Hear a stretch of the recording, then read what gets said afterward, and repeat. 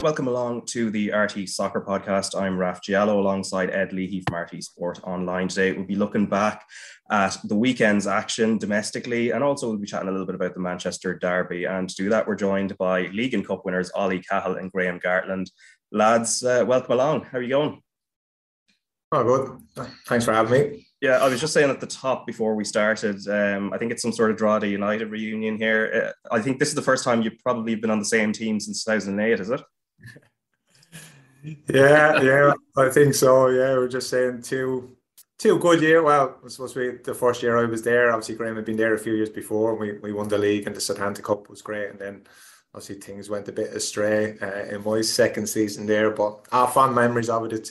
It's a great club, and I had some great times, and sharing the dressing room with the likes of Graham and a few others, Stephen Bradley and Brian Shelley. We had a great squad, and I look back fondly on that time. And Graham, you've just been given a good talk up and build up there. Any kind of stories about Ollie that you can remember from your time together? Ollie just came in. Ollie had a presence about him that he still has to this day. That even when you knew what he done in his career, but when he spoke, you sort of leaned in to listen. And in fairness to him, he used to we sat beside each other in the dressing room, and he'd whisper stuff to me, and then I'd say it out, and then we'd go, there's an awful smell in this corner, and he'd go, that's success, Graham. And I'd go, yeah. And then I'd say it, and then I'd look like I was the big time one when it was probably Ollie underneath it all. So he used, but there was a couple of times he tutted me, and I know it went a bit too far there or something. But yeah, he was. We had a lot of good times actually. He was. He's a good singer as well, Ollie. He's he gives off this persona that he's the model pro, and he was the old pro we called him, but he was he knew how to let his curly hair down every now and then. Good stuff. One thing we're going to be chatting a bit about, obviously, with the Manchester Derby across the water, but then also Pats versus Shamrock Rovers kind of being the big game on Friday that we will chat about. Obviously, Ed Leahy was there for us, and obviously Bows and Rovers coming up as well this Friday. The whole team of derbies, you've played in a lot of them, obviously. What mindset would you have gone into them with? It's probably, you try to treat it like any other game, but in fairness, it probably isn't any other game. There's that little bit extra riding on it. And the minute you step onto the pitch, you can feel it in the atmosphere. It is different. And look, if you can't lift yourself to playing those games as a player, you can forget about it. They're the games you want to be involved in. Where the crowd's on top of you, it's packed. There's a lot riding on the game. No matter what position the two teams are in the league, I said there's still a hell of a lot riding on it. So I say, look, they're the games you want to play. Used to love it. I've played in it for both sides, and it's when you lose, it's awful. When you win, it's great. I can remember Gary Twigg scoring 2 goals late on in Tala against Bows, and it was bedlam. I think people that left the ground before it finished thinking we'd lost 1-0, and we ended up winning 2-1, and it was, I can still remember that. You get a tingle now even thinking about it. So it was, they're great games to be involved in. Looking if you come out on top, it's fantastic, and it's bragging rights for the fans and everything that goes with it. And Graham, any big kind of derby memories that kind of jump out when that word comes up first? Is there anything what's the first thing that comes to mind? Probably not very fond memories, actually. I think we lost the Bohemians at Dalymount 4-0, and it was a horrific evening.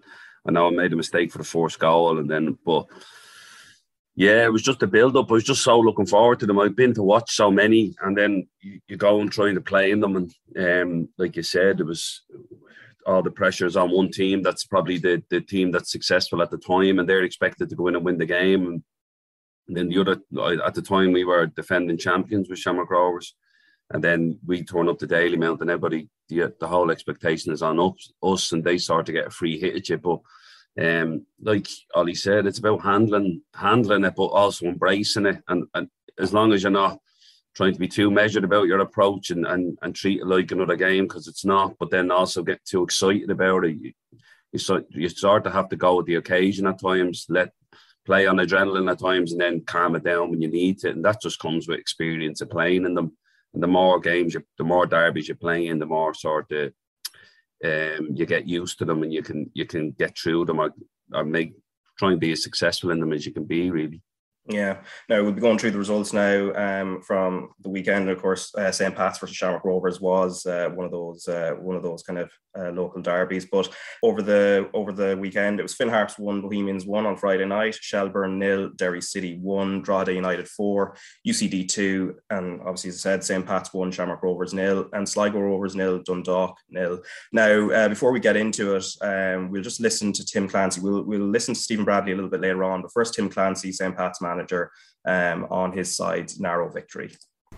We knew Shamrock Rovers in the last 2 seasons, the way they've won the league at Cantor really, and in the President's Cup they beat us there recently in a really good game of football. And our last 2 performances last weekend and over the 4 days we were sort of disappointed with, but I think we showed a different side of us that we can dig in and we can grind out a result as well. And I thought the 2 centre backs were excellent, every ball into the box, energy in the middle of the pitch with Chris Forrester and Adam O'Reilly. And listen, Chris pops up with a well-renowned header from a corner, but no, listen, we'll take it. It's a great way to bounce back after disappointing the last 2 results.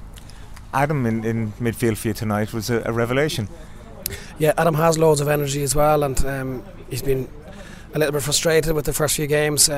He's come on a couple of them, but again, energy-wise, that's what Adam brings to you. And we knew as soon as he was going to get into the team that he was going to do well, so we're delighted with him. Obviously Billy King as well, Dara Burns was excellent tonight, Mark Doyle, Owen Doyle, so I think the whole team really put a shift in. And listen, we were delighted to turn a bad weekend last week to a good weekend this week. Dara Burns, he's electric at times. I mean, the potential that young man has, how far can he go in the game? Dara's brilliant.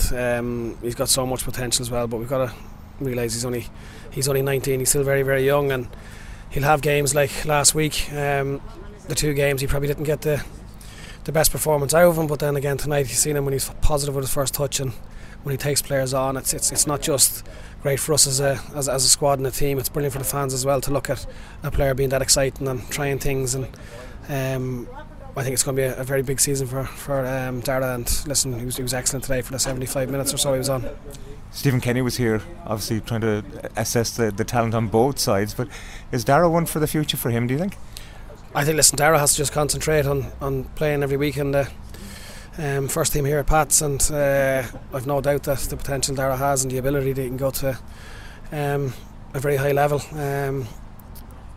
You'd probably be looking at maybe the 21s possibly getting into that squad soon, and if he performs there and keeps performing and improving as a young player, I'm sure that he will catch the eye, because he was certainly glimpses tonight of his ability and how good he is for us. All right, that was St. Patrick's Athletic manager Tim Clancy after the 1-0 win. Chris Forrester scoring the goal on 54 minutes from a header from set piece. Ed, as I said, you were there, and obviously going into that game, Pats were under pressure, obviously losing two games in a row, and off the back of a really good start to the season. The way they did it, and I suppose the atmosphere as well that came into it, as was mentioned in the interview with Tony there, did it all kind of feed into the performance? Well, just listen there, I suppose I wouldn't have agreed now that it was a game of high quality, or there was anything necessarily that would Stephen Kenny have him, jumping to recruit. Obviously, Jack Byrne was back playing the full game, which was showing that he is back and he's coming back to his best, which is very encouraging. But Tony's right about the atmosphere at the place. It was a real occasion. I wouldn't really put it in the derby category, but it's certainly a game of 2 teams putting themselves there as champion contenders. The game started off quickly, but Rovers controlled it then, the tempo of the first half especially, and there was chances, but they weren't like clear cut, too many of them.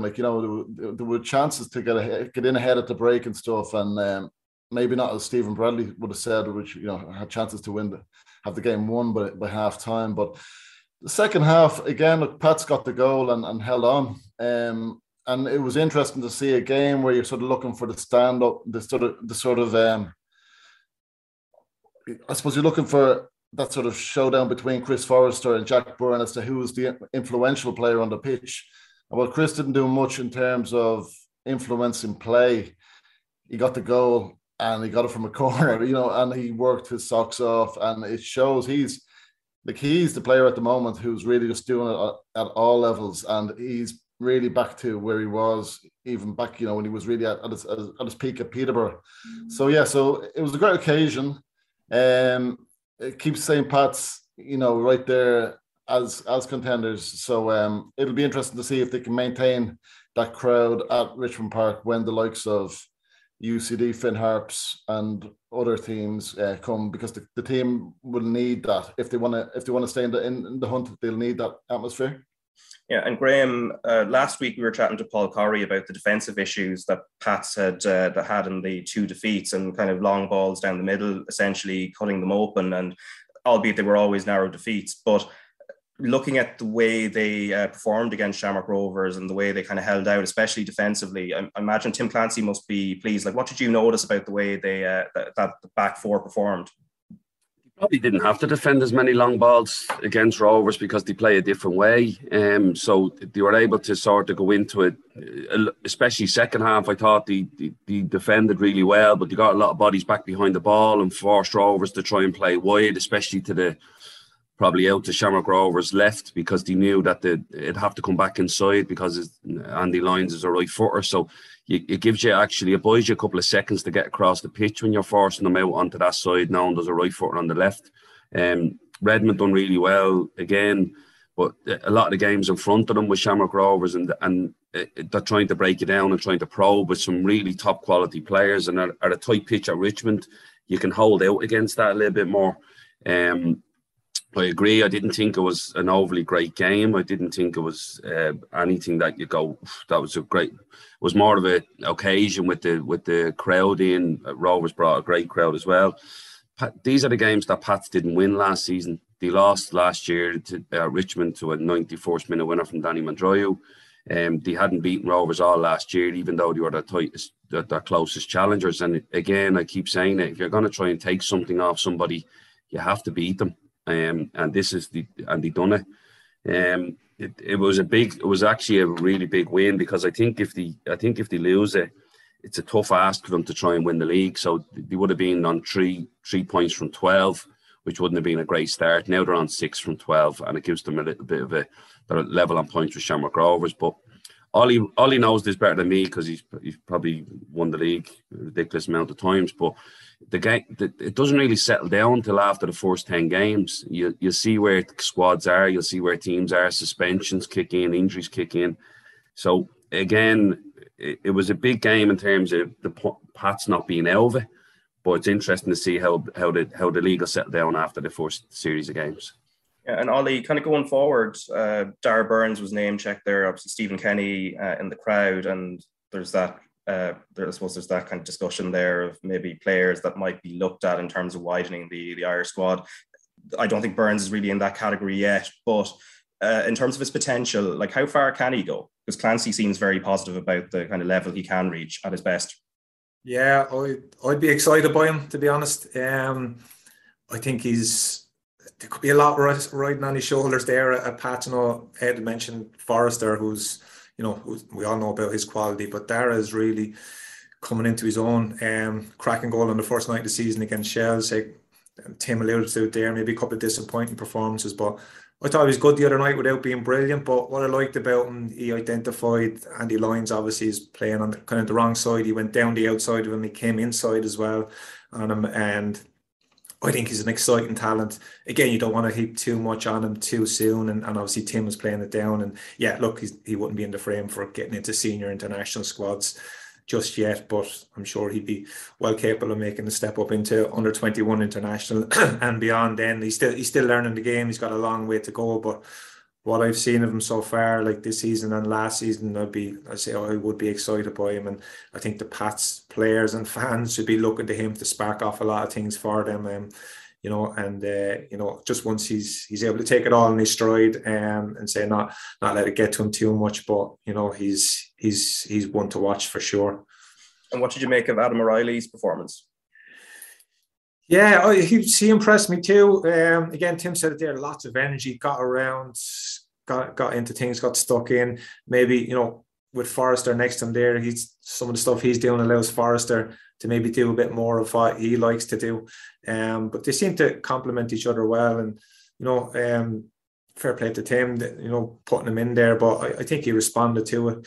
And in general, for Pats, it was a huge win. And I see the way at the end of the game, Tim seemed quite pumped up as well, and he was going to the Pats fans and geeing them up at the end. So it meant a lot to him. But I think the way the game panned out and the way they won it meant a lot to all the players and to the team. And as Graham said, that's a huge win for them, just to keep them tipping away on the back of two poor defeats, and to beat Rovers is big for them. And it's they'd be looking just to kick on from there now. But as I say, just the way they were at the end, you can see what a lift it gave them. And look, everyone wants to beat Rovers. There's a big target on their backs now. They know that. Rovers know that. So every game they go into, that's what they're going to be facing. So, and when they do get turned, it was the same in Derry. That it was a last minute winner, and the way that see the lift it gave the whole Derry team and squad. Not a great game. Again, to say not a great game on Friday, I thought, but a huge win for Pats, and that can really galvanise them.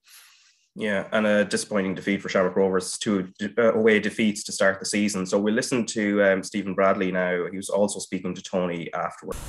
I think tonight we were very good. I think tonight we were very, very good. Probably the best we've been in a few months, to be honest. We look back to ourselves. We created 13, 14 chances. Today 1. 9 times out of 10 you win the game at that. Disappointed obviously the goal we gave away, but tonight we were good, very good. Atmosphere was terrific. Another sold out Dublin derby. I suppose that probably helped St. Pat's in the end, did it? They had something to hang on to. Of course, you're home, the crowd are going to help you. Like I said, they had something to hang on to. But I thought we were good tonight. So, to what do you put down the defeat? One set play. We need to look back and see where was it a block or what was it, but one set play. That was it. Other than that, they had a long shot from Chris Forrester. There was nothing else. We controlled the game, dominated the game. And another night, the game's over at half time when you look at the chances we had. Like I said, it's very easy because you had the result, you lose the game. Very easy to be critical, but tonight I thought we were very good. You used all your bench in the end, and people have been lauding the fact that you have such a talented bench. But is that an issue for you in terms of trying to find the right balance? No, we know our balance. I don't understand that argument. We know our balance. We're fine. We're happy with the group. We're happy with the squad. There's no issues with our balance, how we play. I think it's clear for everyone to see if you watch the game tonight who the dominant team were. Jack Byrne played for just under an hour on Monday against Drogheda. Played the full 95, 96 minutes tonight. How do you think he did? I thought he was very good. Very good. If you see some of the things he did, some of the passes he played in the first half to get us in on goal, very, very good. And it's like I said, it's his 4th game in a year, so he's still getting there. But tonight, it was the best he's been this year. But there are going to be so many of these Dublin derbies this year. Does it add an extra sort of spice to it? Yeah, but that's part of it. That's part of the league. That's why it's harder for Dublin teams to win, because of the Dublin derbies. But it's great. You see the atmosphere here tonight. We have another one on Friday, which is great. And like I said, if we perform like that, 9 times out of 10 you'll win the game. So perform like that, and we're still getting there. We're happy. All right, that was Shamrock Rovers manager Stephen Bradley after that defeat to St. Patrick's Athletic. Ed, obviously you were in the stands, as we said, and obviously Stephen Bradley is accentuating the positives there, but in terms of the mood in general in the stadium, especially among the away support, was there more of that sense of disgruntlement just off that one-off result, or any kind of sign of kind of major concern from the fans? No, I don't. It's too early for disgruntlement. You just won back-to-back league titles. Any fan who's grumbling at this stage needs to take a good look at themselves in the mirror. But there are a few. Don't worry. There are a few who would be. But look, I think it boils down to it was just interesting what Stephen said to Tony there, because he said the same to myself after the game when I sort of asked him where he was in terms of his squad and his ideal 11, I suppose. And the lads alluded to it earlier, like when you're playing a right-footed player at left back, it's given teams a little bit of an advantage, just a slight advantage to help cope with what Rovers bring to the team. And like with Jack coming back, he's back to his full fitness now, but the team are a different team since Jack went. And Stephen does need to work out what to do how to get the best out of Jack Byrne, and how to get who are the best players to play around him, because it's no doubt Jack will be the player to influence this season. But players like Dylan Watts have come on since Jack left. New players have come in like Danny. You've got Barry Cutter there, who's sitting on the bench. Graham Burke sitting on the bench. Two players who looked like they were full of energy when they came running on with a point to prove. So obviously, of course, Stephen knows his players. He knows each. But I think while he says he's happy with the squad and the players, I think there's probably still a bit of working out to do in that sense. I was just interested with Stephen. He comes out and he sort of makes sense of the he sort of works out in his head that they had the chances to win the game. They had enough possession to win the game, and 9 times out of 10 they would win the game, but they didn't win the game. And so I'm sort of interested in Stephen's mindset, if he can just sort of park it on that basis. And like someone like Graham would know him a lot better than I would in that sense. So, I wonder, is he fuming with that, in the fact that he lost 3 points there while dominating the player, or does he just have the belief that over the season the best team will win it? So it's very early doors, but that's just the one thing I was curious about Stephen as to how it affects me. So Conte the other day saying he can't talk to anyone for a full day after losing a game. So.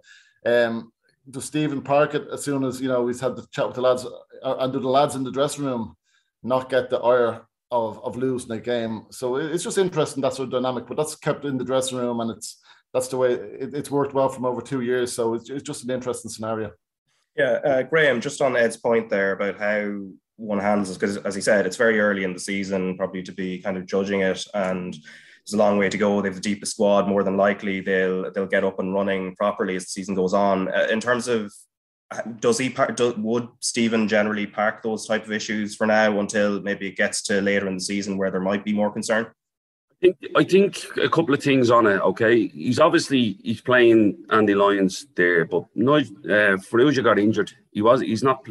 That's as simple as that. Sean is injured, so it's necessity that he needs to do that. It's not a tactical thing that Stephen's trying to be overly clever here in it. It's just that's a tactical, or that's something that's happened through injury. So his hands are sort of forced with that one. He came out after the President's Cup game where Pats were really good, and he was very critical of the performance. And he said, we didn't deserve to win the game. It went to penalties, but it wasn't an acceptable performance. So he's well able to call out unacceptable performances. I think Stephen has always felt that if your performance and your levels are high, results will pan out over the course of the season and get them to where they need to be. So every manager and every coach takes defeats hard. And you can see them talking about yesterday a lot in the UK, but it's the manner of it. Like he said, Stephen likes to control the game. He likes his teams to control the ball. He likes them to control the opposition by having possession of the ball. So I don't think he'll be overly analytical in terms of being too hard on it. I think you feel we'd more control of that game than we did at the President's Cup game, but we win the President's Cup game on penalties and we lose that to a set piece. He'd be disappointed that all the good work is probably undone by a set piece. And like you said, he'll go and look at that and analyse that. But he's very analytical, Stephen, and he's always looking for small margins and small edges. So I don't think he ever switches off and pushes a defeat away. But I don't think he does that with a win as well. When we've seen it with Pats, that he wasn't happy with the performance, but he made sure that he rectified that at the start of the season. So he would be very introspective in that sense. But like you said, as long as the performances with Shamrock Rovers are good, they're going to win more games than they lose. And like you said, you'll see after the 4 series of games, and that's when Rovers squad will really kick in, when you see that, like you said, Lennon's injured. I think Harkins is out for Derry as well, who's a big loss. These lads are very hard to replace, where Rovers have people ready to come in and replace injuries and suspensions. And Graham, just on that point, in terms of the squad and having people to come in as the season goes on, does it make it a little bit easier then for Stephen Bradley to keep that squad happy? Because the likes of Graham Burke, who's been on the bench more often than not at the start of the season, and obviously we know he's a hugely talented player and international, but I guess is there that kind of scope that he's able to kind of just say it to them, like, over the season, you will get your opportunities? That's 100%, Raf. And again, they're at the biggest club in the country. We've the best facilities in the country. So that's what comes with it. You can't just expect to have a top 11 and then go right. And that's the way it's going to work. That's not the way football is. And if you want to be competitive, and Rovers have an eye on probably trying to win as much as they can in this period of time, you're going to need a big squad. Again, myself and Ollie went through it. You'd look to the stand sometimes and be 4 or 5 lads not even stripped when it was only, I think, it was 16 subs, Ollie. So 16 players in your squad and the lads not even stripped. So that's the way it goes. And players just have to row in and know that you're going to get your opportunity, but be ready for that opportunity. And that's what Stephen's probably saying to them. Listen, there's going to be games that come around you're going to play and you're going to be involved in, but be ready for it. And that's what comes with playing at a big club that's challenging for honours and obviously looking to have a big push in Europe as well. And Ollie, obviously Rovers, as we've said, have the deepest squad, and you have talents like Jack Byrne and, as we said, Graham Burke to come on, kind of those players that are able to play behind a striker. But in terms of maybe, we've talked a bit about control there, but it's that step of making the most of that control and being able to score as many goals as possible. Is that still a bit of an issue, especially when it comes to centre forward? Yeah, possibly. But as Graham said, they're obviously Rovers are a possession-based team, and I'm sure they're quietly confident, even from listening to Stephen there, if they keep playing that possession game and have that amount of possession, I'm sure they're confident that they will be able to open teams up and put the ball in the back of the net. I think Ed was saying there, they had a few chances, not majorly maybe clear-cut chances. Finn had one in the first half, Gaffney as well got in, but I'd say there'd be no one pressing the panic button or at yet at Rovers saying, oh, we can't score goals or we can't do this or do that. And just even looking at Graham Burke has come on, I think in each game, he scored twice already. So it doesn't seem to be a problem with his attitude. He looked sharp again when he came on the other night. So I'm sure there's periods in the season where he'll play and others will be left out. And you go, that's Stephen Bradley's job to try and keep them all happy. A lot of the time, it's not the 11 players that are playing, it's the other lads that you need to try and keep happy. But it looks like, they're all, they say when lads are coming on, they're up for it, they're keen. I think Dylan Watson up in Derry comes on and scores a goal, same thing. So the depth they have, you're looking at their bench, it's ridiculous really. And it's keeping them all happy. But it looks like Stephen's well able to do that. He can manage those lads, and they're all really good top pros. Again, as Graham said, they're at the best club in the country at the moment, best facilities. Sure, they'll just keep the head down and keep doing what they're doing. As I say, Stephen is positive there in his interview after. I wouldn't expect anything less, and he try and keep that positivity going into the big game coming up this week, and keep them going. What better way to bounce back from that than winning a big derby game? So I'm sure there won't be anyone too pressing the panic button or anything just yet there.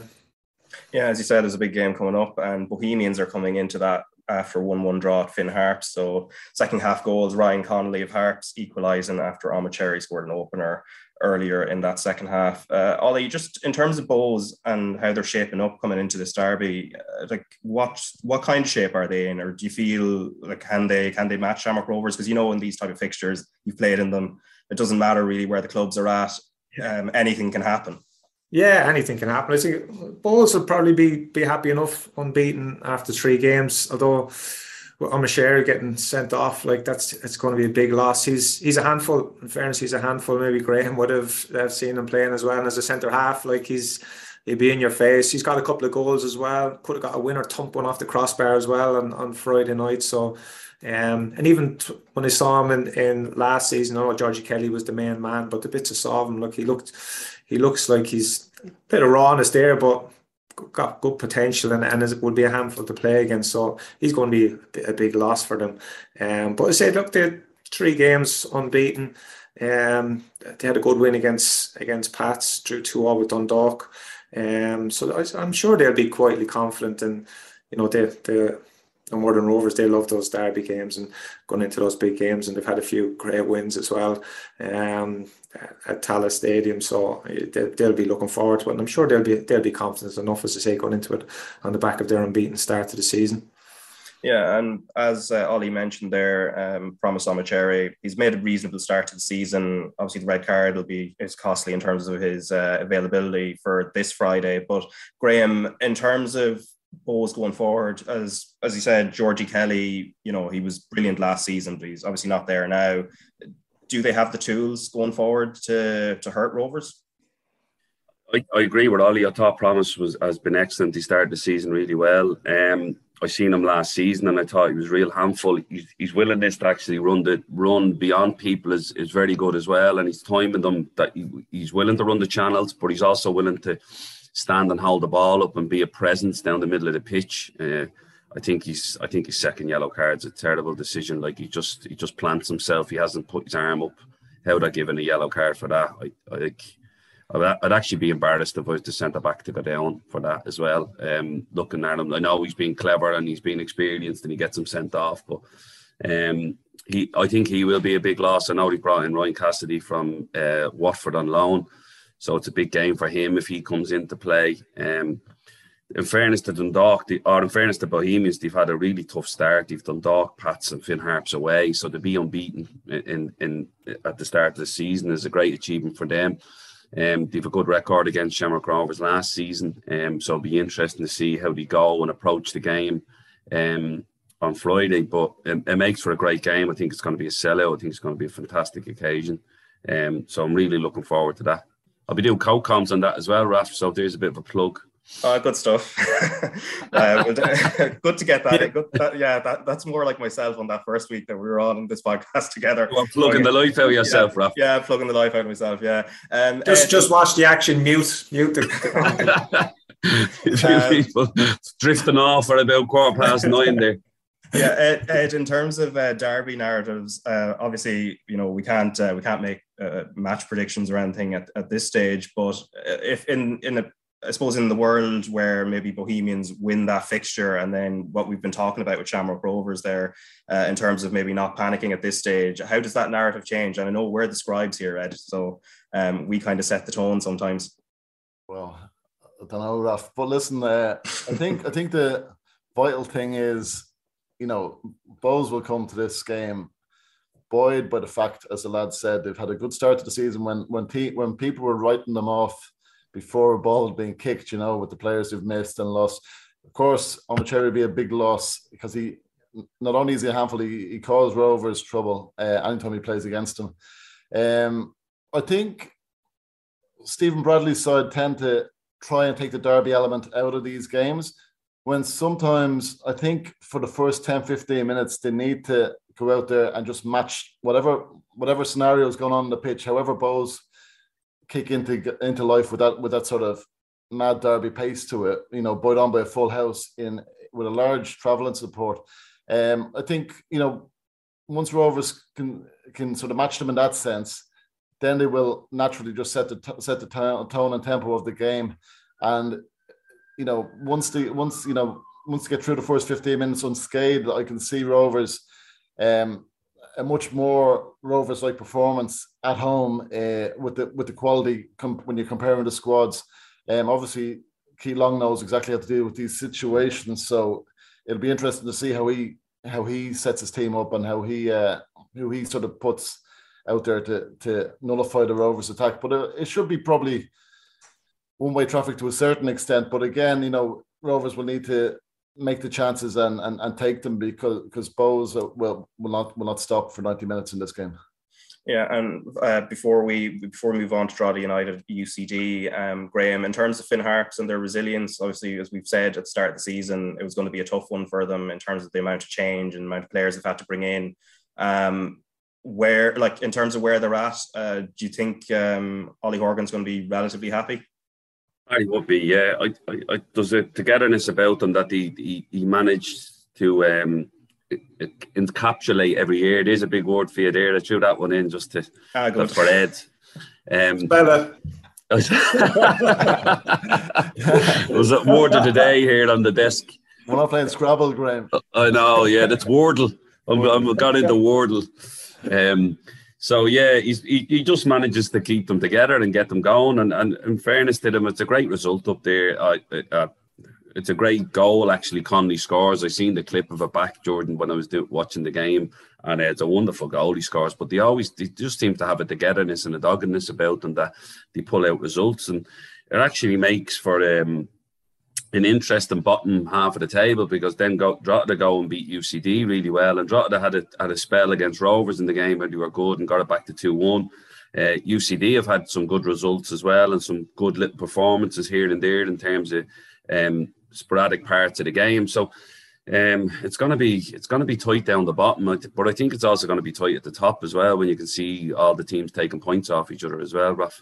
Yeah, as you said, Drogheda got a victory there, 4-2 over UCD. Segued into that for you, Raf. Segue. There's another good word, and encapsulated. We're going to bring that word back by Chris Lyons' brace. So we're just going to listen to Kevin Doherty first, because obviously as Drogheda manager, they were coming in as the only team with no points going into match week 4. So it's a huge boost for them. But here's what he had to say to LOI TV afterwards. Look, as you say, fourth win. It's only our third game, so it's not like we've been waiting a long time. We played our first game this time last week, so no, it was a good way. It was great. The goals we got was really good. Of course, I'm disappointed with the manner of the 2 goals. Sort of continues a little bit from the other 2 games where I was really disappointed with the goal to concede. But look, that's just the negative side of it. Focus on the positives for now. We learn off that side, but some excellent goals, some excellent performances. Crowd were brilliant. It was a great night to get your first win. Was it a coincidence that I think all of the goals were created down the right hand side? Well, obviously not. Like, again, a lot of the time, and to be fair, they came down the right side because we had spoken about Kerrigan on the opposite side, so Evan wasn't really attacking as much. While Georgie had sort of free rein to go, we were sort of keeping Evan back a little bit, so that's probably where that came from. But no, the quality and fairness came in from Georgie, and then obviously the lads' movement was great and the finishing was great. So, all right, that was Drogheda United manager Kevin Doherty, and a much needed win. Ollie, as I said, given that they were coming into it as the only team without any points, it's vital for them, and obviously from how he was speaking after the game, it's kind of accentuating the positives, sort of in the way that Stephen Bradley did, but obviously in completely different circumstances, and kind of points them upwards up the table. Yeah, it's a huge 3 points for them. It's that first win is all important, and the longer it drags out, the more it can be that noose hanging around your neck. But and they probably would have expected to beat UCD at home. I think it was free for everyone's attendance on the night, so they had a full house, big crowd behind them, and they scored some really good goals, and they alluded to it there in the interview. There was some really good link-up play, nice and patient, keeping the ball sit down that right-hand side, and I said if Chris Lyons he's a quality striker, really good, got a couple of goals, good to see him up and running. Dean Williams as well, like a really good young player, getting goals there will just feed into his confidence. So a good night all around for him. To say the second goal was a brilliant finish by Liam Kerrigan, but an awful goal for Drogheda to concede. Colin McCabe was running out to the edge of his box, and the centre half heads it away. I don't know what he's doing out there, but if he's coming that far, you've got to let people know you're coming. So yeah, Kev will be disappointed with that. Like, can't be making those sort of mistakes, and against the better teams that they will get punished. But look, again, for them, I think it was just important to get those 3 points, get their season up and running, and look to the next game. They've got Sligo, another home game on Friday night, so they'll be looking to get more points from there. But yeah, big 3 points for them, and I think obviously Kev is relieved there and happy to get a few goals as well. Yeah, as Ollie said there, Ed, in regards to that initiative for free entry, I mean, they had promised to do it, and that was the first real opportunity to I suppose give back to the fans after what has been a tough couple of years for people. And obviously you were at Richmond Park, and the atmosphere was amazing. I saw your kind of video clip that you put out on social media just from the stands, and there is a real buzz around the place, whether there's an initiative or not. There is. The whole league is buzzing.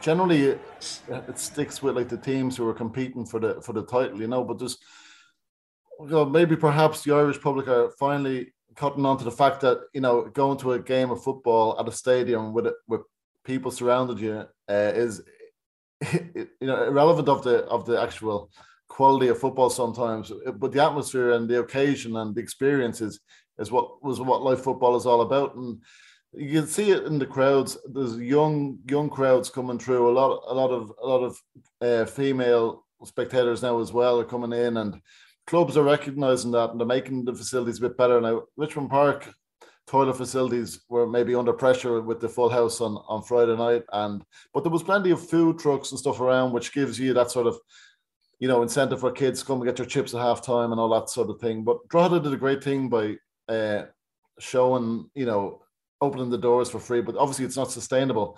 And, people were talking about the 20 quid prices for matches, but like it's really good value still. Like, if you look at the price of cinemas recently, at the moment, you look at the same price just to go and see and watch a movie that you could watch at home on Netflix. So, the atmosphere is always start well at the start of the season. So let's hope it maintains. And, places like Finn Harps, Derry, especially going on away trips to those sort of places, it's a real experience.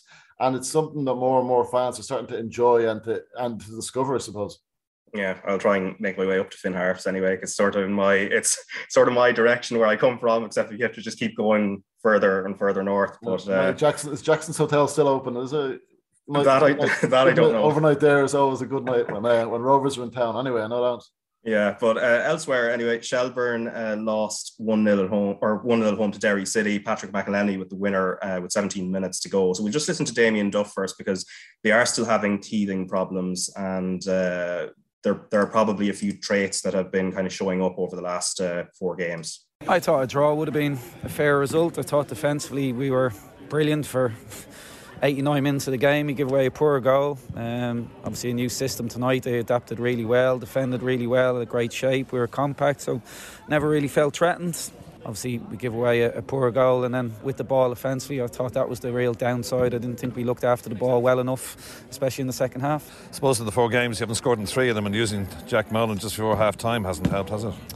Listen, Jock, hopefully it's not a bad one. I think he's felt something in his hammy. Obviously before the game Dan Carr's not fit, and then lose Mark Coyle. Obviously he was the fulcrum of the team as well, I guess you could say. So listen, we finished with a patched up team, but that's not taking that away from the performance or anything like that. I said we're disappointed, but we move on. Yeah, it looked like a very hard working team out there. Is you kind of instilling this hard work ethics in the team?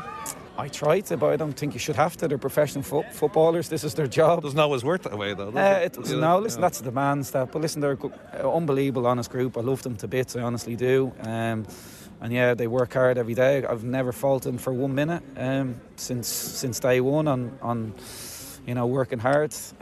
Like I said, I've just told them there, we just need to take care of the ball better.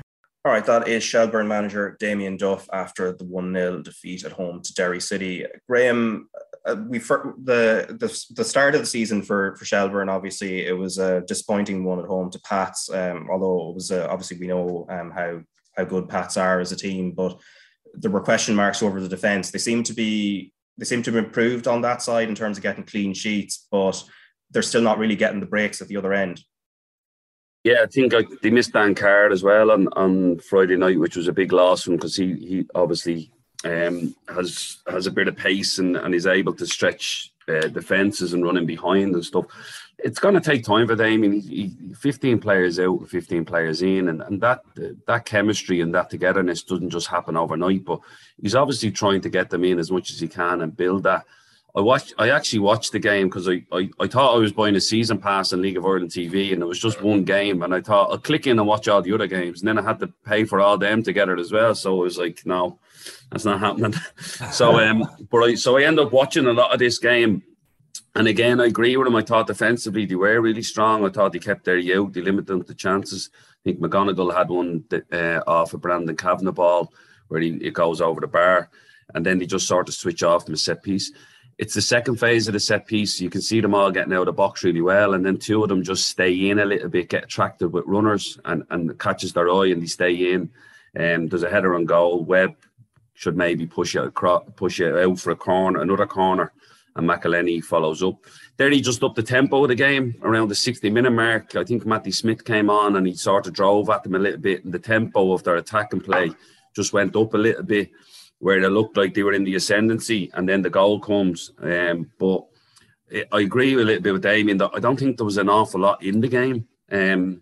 I think Derry probably had the 2 clear-cut chances and took one of them, and that's probably the difference in at the cutting edge of the pitch at the top end for them. So I understand what he's saying. He doesn't want to come away with moral victories neither, and he wants to try and get his team performing and that they're not happy with just getting beaten 1-0, thinking, oh, well, at least we played well. So he's constantly driving them. But like you said, it's going to take a while for the players to gel. Kieran Harkin for Derry. Obviously, Derry have made a great start to the season, Ollie, but how are they going to be impacted by that particular injury? Yeah, he's a big player for them. Again, lots of energy, gets around the park. He's influential in what they do, and again, allowing other players around them to do the things that they can do. But look, Rory has built a really good squad there at the moment, and look, you still have Michael Duffy to come back in, and you're looking quality throughout. Maddie Smith comes on and so like McElhenney, Brandon Kavanagh, boys, Stommigan, like they really have quality throughout there. So I'm sure they'll be able to replace him. Obviously, he's a big loss, and I feel for him, like he's a great lad too. And it's tough when you get those season-ending injuries. But like they're title contenders and up there for a reason because of the squad and the players they've brought in. So I'm sure they'll be able to replace him, and like they'll be obviously delighted with the start they've had, top of the league, 8 points. So they'll be looking to kick on again now, away to UCD on Friday. Another one they're probably looking at, we should be able to take 3 points there and then keep moving on, but I say it's a blow, but I'm sure they'll be able to bounce back and from that, and I say have the squad there to have players to come in and replace Kieran. Yeah, and the final result of match week 4 was Sligo 0, Dundalk 0. Ed, I suppose very quickly on this one, the pitch was arguably the biggest talking point, and it was more in terms of how it impacted how both teams played. Yeah, it was, and I've sort of, when I saw Stephen O'Donnell's comments, you're obviously sort of wondering, is he just looking for excuses there? Going up and not coming away with 3 points, but. Apparently, the pitch up in Sligo is not in good condition at the moment, and it is probably understandable with the weather that has especially hit the west and the northwest over the past 3 or 4 weeks, that the pitch isn't up to standard, and it's a Liam Buckley team. They need a good pitch to play on, so it's hurting the home team probably more than anyone else. So I imagine it will be rectified and remedied over the next couple of weeks. Yeah. In the first division, before we get to the Women's National League, in the first division, Cove Ramblers 0, Treaty United 0, Galway United 2, Waterford 2, which was a really good game, and also there was a red card in that one. Wexford 2, Athlone 1, so 2 wins in a row now for Wexford. And then on Saturday, Longford Town 0, Cork City 0. Ollie, just very quickly on Wexford, I know before we hit record on this, you were chatting to me about them potentially having a fairly positive season. Yeah. Just looking at the players involved in their squad, like Paul Hunt's a solid keeper, been around that division for a while. Larkin Fitzgerald, their top 3: Aaron Dobbs, Dinny Corker, and Conor Barry. They brought Conor Davis on, Aidan Friel. Decent players and decent squad. I think they did okay last year. Ian Ryan was building there. Brought another couple of players in this year, so I'm not saying they're going to get promoted or win it or anything, but I think they'll cause a few problems for team on it. They got heavily beaten the first night of the season, but they've bounced back with 2 wins now. So I don't think any team playing them would be taking anything for granted against them. And I could see them causing a few problems along the way this season. Yeah, and it was a good weekend for the men's and women's teams down in Wexford, because Wexford Youths won 2-1 at Athlone in the opening weekend of the Women's National League.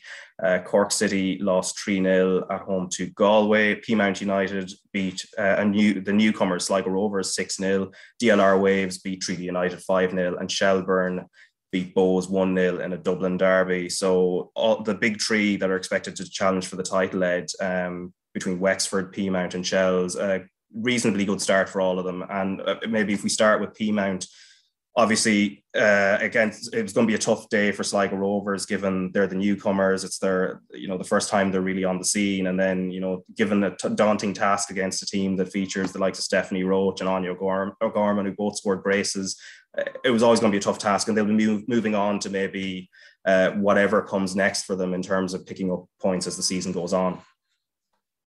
Yeah, as expected, I suppose. The strong teams will show their hand, and but I think with the league, 2 things, I suppose, that we saw last year, that the gap between top and bottom is narrowing quite considerably, and the quality from the regional teams especially is starting to come through. And it makes sense. Like it shows, I suppose, the value of the league as well is still there because of the importance that it still has in, I suppose, filling out the squad of Vera Pauw's international squad. That she's still very much reliant on home-based players to maybe not necessarily be in that first 11, even first 14 or so, but like in terms of the squad and the extended squad and the development of the young player, especially, you see that in places like Wexford, with like Ella Malloy coming through.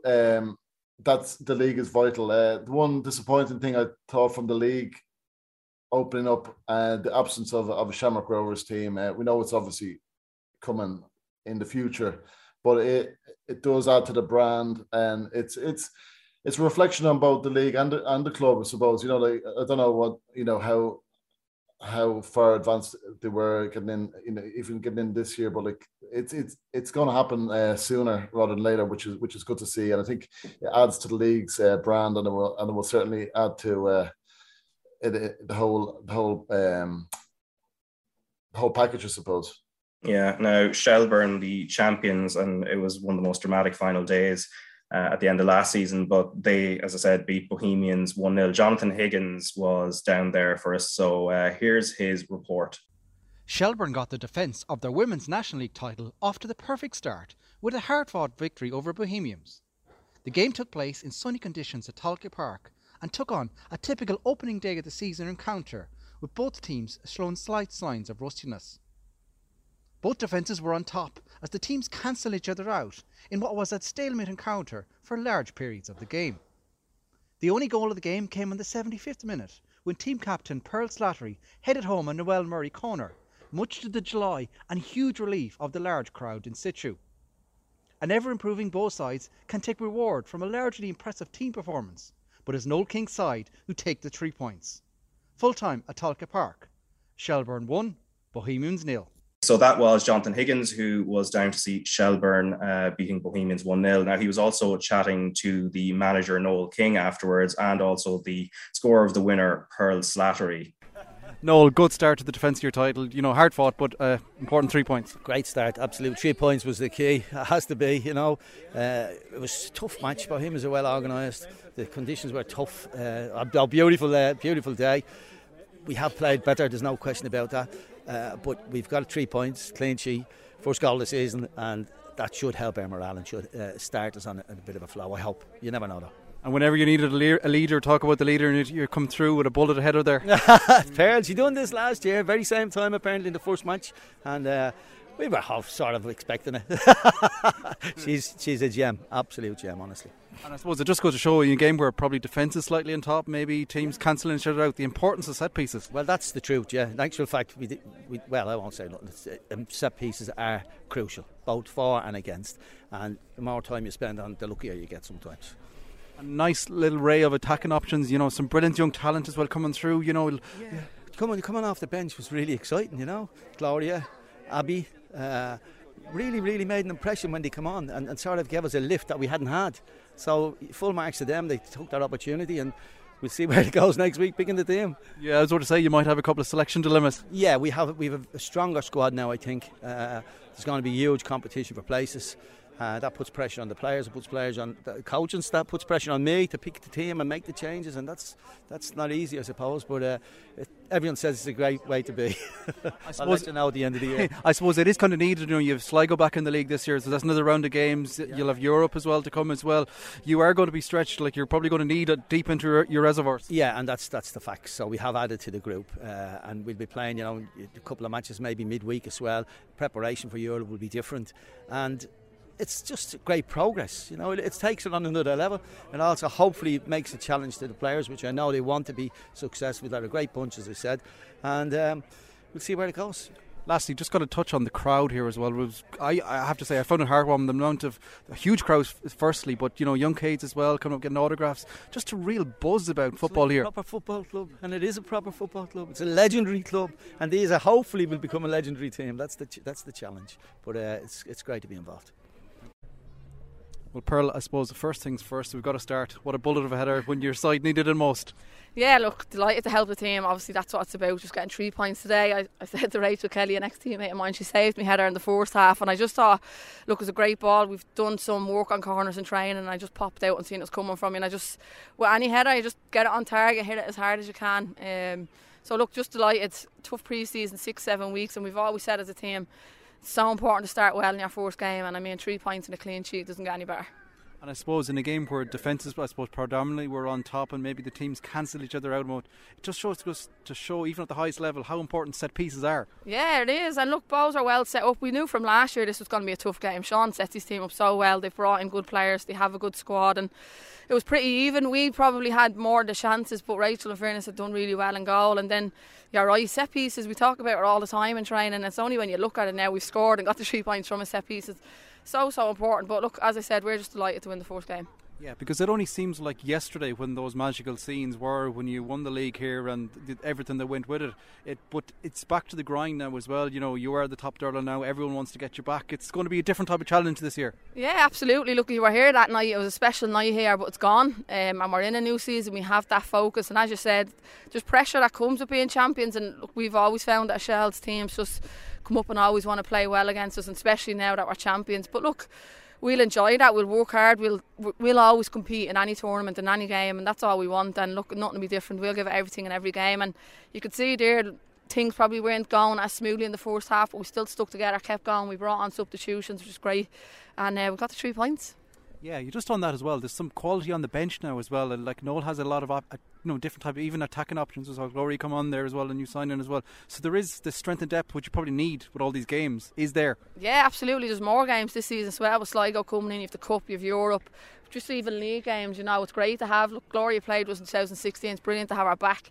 You have Abby. You know, you have Aoife Kelly. There's so many there on the bench. Leah Doyle that come on and play their part. Kiva Keenan's coming back from an injury. She'd be like a new signing. You've Amanda McQuillan there that you're seeing.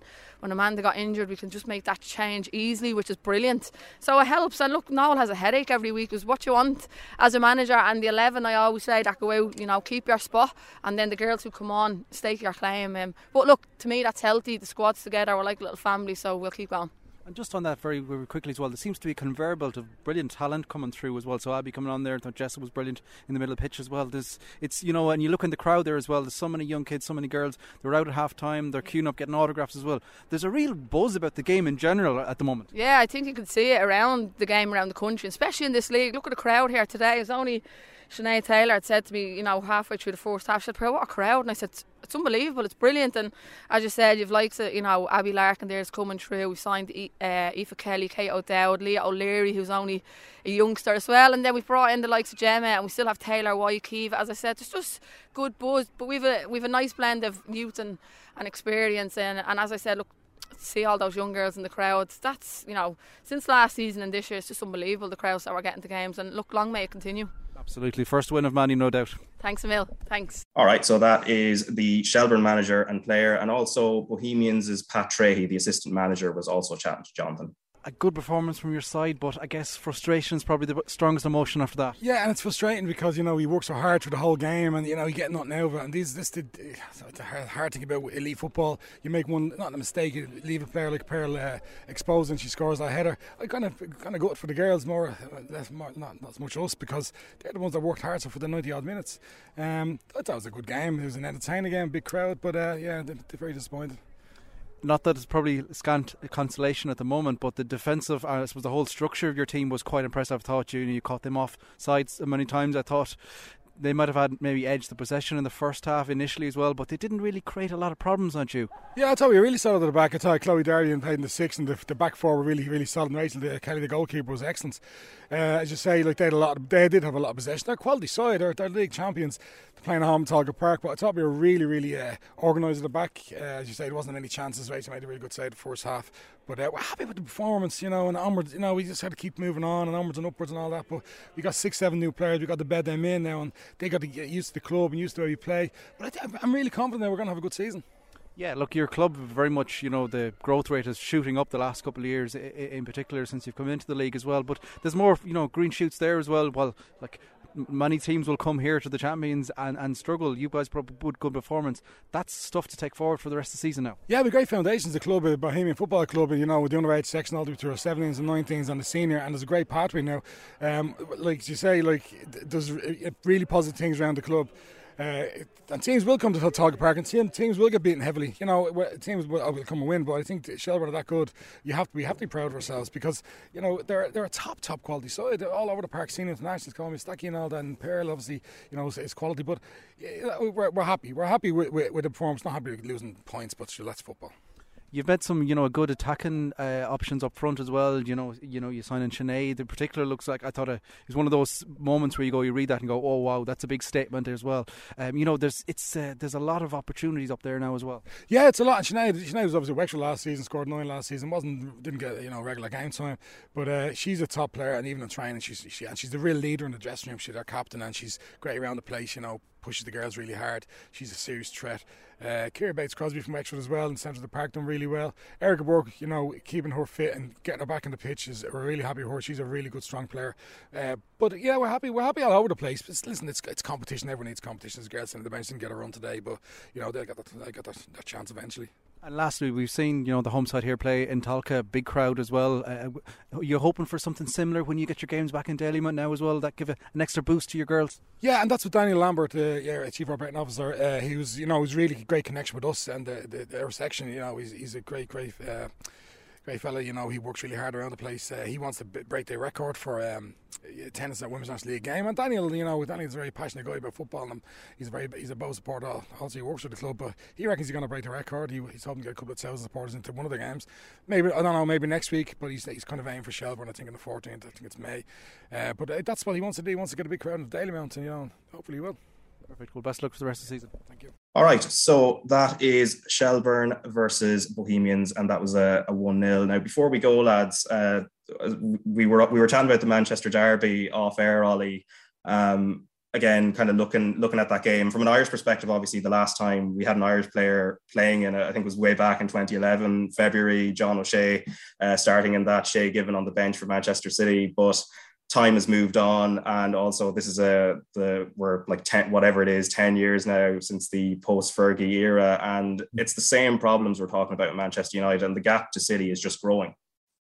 Yeah, it's I'm a United fan. Unfortunately, it's hard to watch them at the moment, and some of the stuff it's unforgivable, really. And you're looking at it like they discussed it yesterday in depth after the match, but losing the game you can accept, but the way you lose, and it looked like they just down tools. I don't know, no belief in themselves, no belief in each other, and they're not a belief in the manager or the system or the way they're playing, or there's just something radically wrong there that needs to be rectified. And at the moment they're light years behind Man City and Liverpool. It's a huge gap to bridge. And I was saying there, I think it was the 35th minute, the game was stopped for medical assistance for one of the supporters, and you see Pep getting on the pitch and getting into his own players' ears, and I was thinking, well, City will do something on the back of this now, because he's watching the game unfold and he's had a chance now to actually talk to the players and give them more info, so that this could be trouble for United. They didn't score in the period up to half time, but the second half they took over, and it was just really, really poor from United. And some of the defending is, from supposedly top players, was so disappointing to watch, and to say, it's a long road ahead for whoever comes in as manager. Has got a lot of problems to sort out there. And as you're saying there, the last 10 years since Fergie left, you're looking at Mourinho, probably one of the biggest names, and you think he'd be able to go in and sort it out. Hasn't been able to sort it out. They've gone from one manager to another, and still the same issues, same problems. So huge job on whoever's shoulders comes in to try and take that over, and say that it's a big bridge to gap to the Liverpools and Man Cities at the moment. Yeah, there's definitely a lack of clarity from the top all the way down to the bottom of the club. That seems to be kind of the thing. And also, I suppose, Graham, you brought in words like encapsulates earlier on, and we look at Roy Keane, who probably needs a thesaurus at this stage when you think about the fact I think he's called them disgraceful previously. It was shameful yesterday. There's probably other words that need to be said, but like yourself looking at that and looking, I suppose, from a player's point of view, and I suppose the lack of pressing, the lack of an idea on the pitch, the lack of somebody there to kind of pull people together. That seems to be an obvious problem for them. A lack of leadership and a lack of culture to implement that leadership is one we've spoken about previously. Us as players can only take the lead off what's above us, and I can only implement what I know the manager will back. So if I'm standing in a dressing room with Ollie and I say, Ollie, this is what we do, this is why we do it, and he questions it, I know the manager who come in is going to go, no, he's right, so let's go. And you need that sort of leadership to then transfer through the players, and the leadership group and will then roll with that and implement that to the rest of the squad. But like you said, Ollie's, you can see when you're an ex-footballer or whatever level you play at, and you watch a game and you see players not running, you're thinking that's the bit that actually hurts you as a professional footballer. You're looking at them going, there's ways to be beaten. You go out, and I'm not talking about, like, I know people talking about making tackles, and that's not what I'm talking about, but just have a togetherness about you. The second goal, I think, and they were talking about Fred on the telly and talking about Maguire and the thing, but the distance between the midfield and the back line is just too big. As soon as the game gets turned over, you should be looking at your two defensive midfielders at least being in the 18-yard box at that particular time. And that's when you always measure a good defensive team, is the distances between the centre-back and the centre-forward. People complain about Liverpool playing a high line, but the distance between Van Dijk and the strikers are small, and that has to move up and down the pitch. And I don't think it does with United. I think the gaps are too big. People compared it to Liverpool sort of not being able to compete during the 90s and the 2000s after being so successful in the 80s. But the biggest difference for me is Liverpool weren't financially able to compete during those years. United have 4 of the top 5 highest earners in the Premier League, wages-wise. So that's where the difference is that they're still able to compete financially, but it's just not transmitting onto the football pitch. And it is worrying to see where they're going to go with it. But like you said, there's no clarity.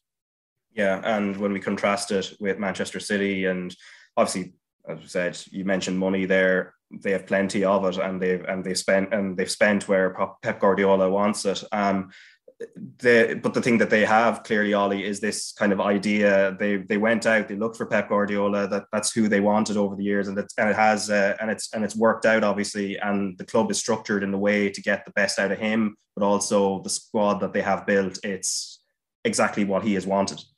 Yeah, there is a plan there. Everyone's buying into it, players included, as I say. And back to the point I was saying earlier, when Pep goes on, he's telling the players they're going out and they're carrying that out to a T, and they're getting the results.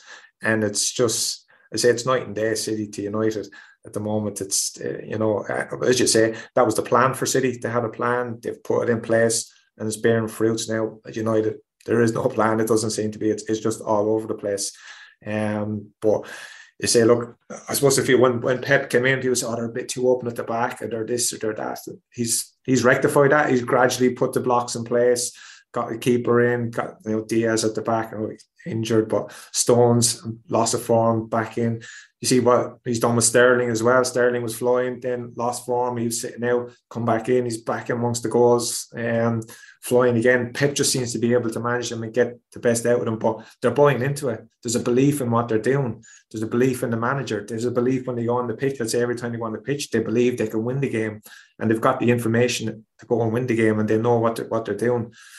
I say, flip that to the other side to United, as I say, it's just night and day, and there is no comparison at all. But look, fair play to City. People say, they have the money, they've bought this and that. And to an extent, yeah, they've got there, but it's just, it was a plan, and they've stuck to that plan, and they've carried it out, and look where they are now. And they're a joy to watch. They work their socks off as well as the stuff they do on the ball and the quality they have. You wouldn't see them standing around looking at players putting the ball in the net. They'll be making an effort anyway, because that's what Pep would demand, and they know when they go on the pitch, that's what's expected of me, and I'm going to give it.